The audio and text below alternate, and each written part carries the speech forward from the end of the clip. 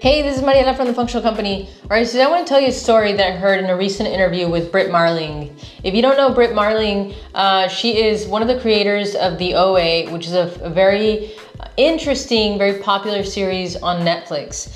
And so I just think she's one of my favorite human beings. I love her personal viewpoint of life and how she articulates things. So before she was in Hollywood, she actually studied economics in college, and then she went on to work for Goldman Sachs. And there was a point in time when she was actually having to work for two companies that were basically IPOing at the same time. They were going public. And so she had a lot of work. There was a period of time where she was like, I had to work no matter what.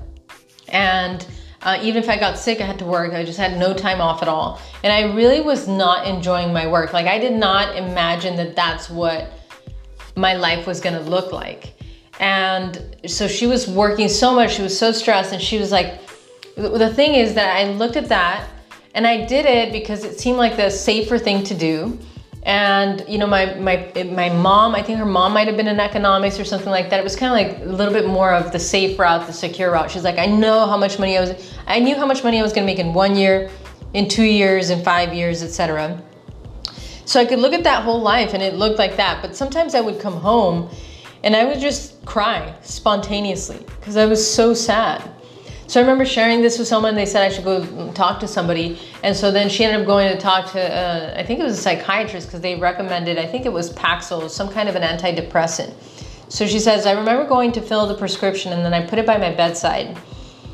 And she would come home and look at the prescription and she'd say, there's just something wrong if, like, I'm not happy with my life, with something's not right, but what's being recommended to me is to take this pill to simply make my life more palatable, you know, just to do the job. Like, somehow if I numb myself, then I won't have these sad emotions. But I feel like I was just heartbroken, you know, like there was something that just wasn't right in my life. And I just couldn't bring myself to take that pill, those pills. So she said around the same time, a couple of my friends came from out of town. They were gonna do this 48-hour gig where they were shooting a film in 48 hours to get this topic, etc. And they're like, are you in? So I shouldn't have done it, but I did it. I didn't sleep at all for 48 hours. I had the best time of my life. And at that point, that's when I knew that I had to change. It wasn't even like I felt like I had a decision. It was very obvious. Like, I could go down this path and it's all set out for me. And there's something that I understand that people want safety. There's something about that feels good, but I just couldn't bring myself to do it because I was just so sad. It was completely out of anything I could imagine myself doing for the rest of my life, just for a secure future. Or I could do this where I could create and I could be happy, and I knew that it was fulfilling. But I was walking on a tightrope. Like, I didn't know, you know, if I was gonna make any money doing that or anything at all. But she was like, I just didn't feel like it was a choice. At that point, it was a very obvious thing for me that I had to change what I was doing with my life. So I'll link the interview in the description. But the reason I want to share that with you is and this is my own personal opinion, but you know, there's a complete overprescription of medications nowadays. And while, you know, every case is different, I personally, from my personal viewpoint, I feel like these things are just getting dished out like candy. And anytime that we have some negative emotion, whether it's grief, sadness, you know, anxiety, some kind of emotion that's uncomfortable, I wouldn't even say negative, but just uncomfortable in our existence in life, the suggestion is, here, take this pill so it just kind of quiets it out. And, you know, my viewpoint is I like to get to the root of things so they can actually vanish. I don't want to just cover up something so that I can just go on with my life, because I'm not getting to the root of the issue. You know, what is making me anxious? Like, what is it about life that's so uncomfortable? Or what is making me sad? Or what am I grieving? What is it about life that I actually need to handle? And find tools in life to help me handle those situations once and for all. That's gonna help me expand into the future.